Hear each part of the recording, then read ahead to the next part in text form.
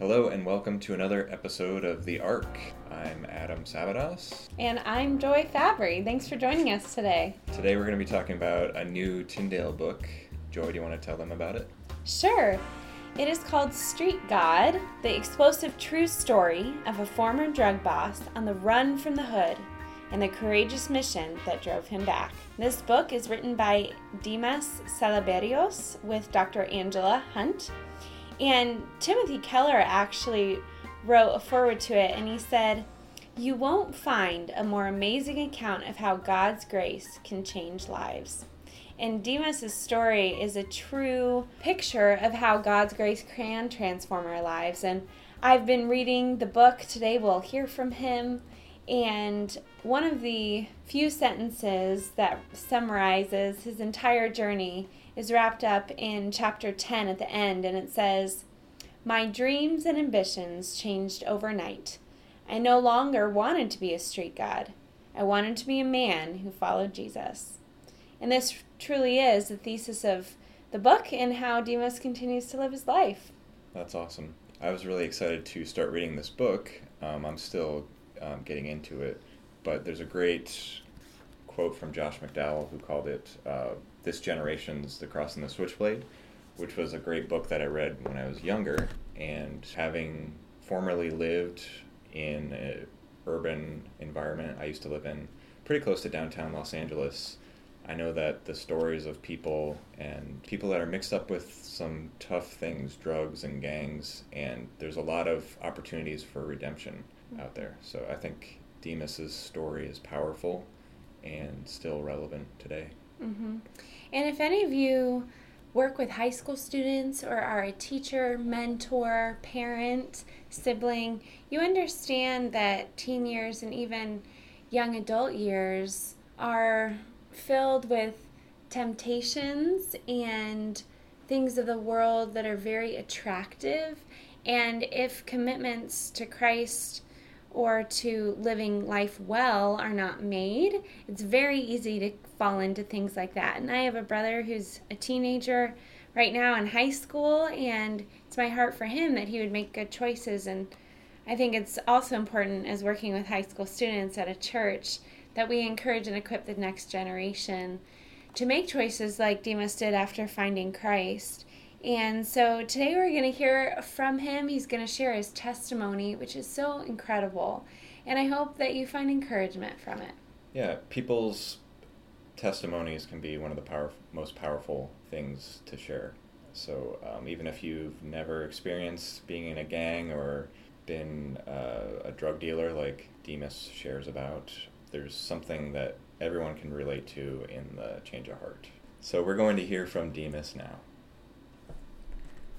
I'm Pastor Demas. I pastor a church in the Bronx River Housing Projects. I am the president of Concerts of Prayer, Greater New York.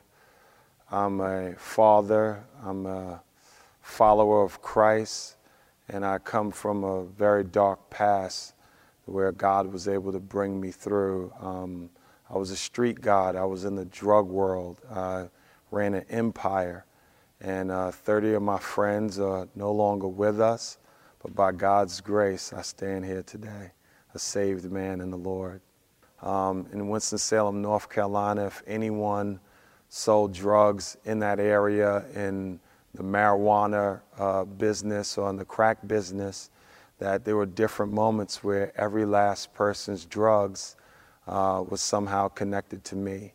And that was addictive to have that much power and influence and to be loved and feared at the same time. But also it came with great paranoia of knowing that somebody else would want to take my throne as a street god and would want to murder me. And God gave me a lot of close calls where just if it wasn't for the miraculous power of God, I wouldn't be talking to you right now or talking on this. There was a point where the hitman came to take me out. And then I just prayed silently. I said, God, I'm in your hands. And I still felt the peace. And he was like, yo, man, you know what's going on? You know what happened to my brother? And then he just pointed the gun towards my head and I saw a tear begin to fall down his cheek, and that's when I knew he's about to pull the trigger.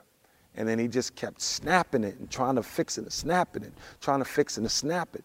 And by the power of God, no bullets came out of that gun. And he knew at that point I was a fighter, so he turned to his friend that was there, and they both took off running. And at that point, I just turned to God and said, Lord, whatever you want, whatever, whenever, however you want to use me, my life is yours for the rest of my life. Wherever you want me to go, if you would just make it clear that it's you speaking, I'll go anywhere, I'll take any risk, I'll do anything for you. And that was the greatest prayer that I ever prayed. And that was the full surrender of my life, not belonging to me, but my life belongs to God.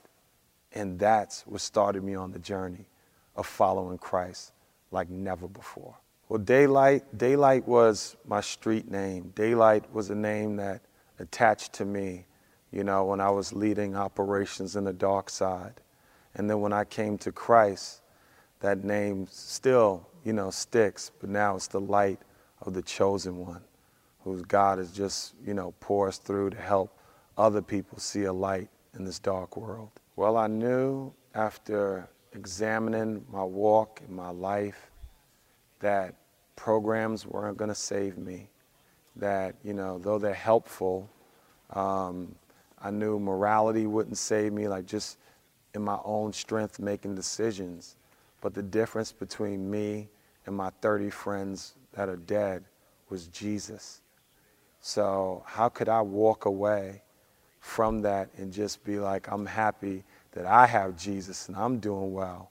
But I said, God, please use me to go in and give this solution to the deadliest disease in the world, which is not HIV, but it's SIN. And I knew that God could help me liberate people. And that's why this book is here today. I want to liberate people from the power of darkness. Thanks again for joining us on The Ark. Join us next time where we will hear from author Mark Bowman, author of The Tankman's Son. Be sure to subscribe to The Ark on iTunes, and you can follow along with us at the Tyndale blog.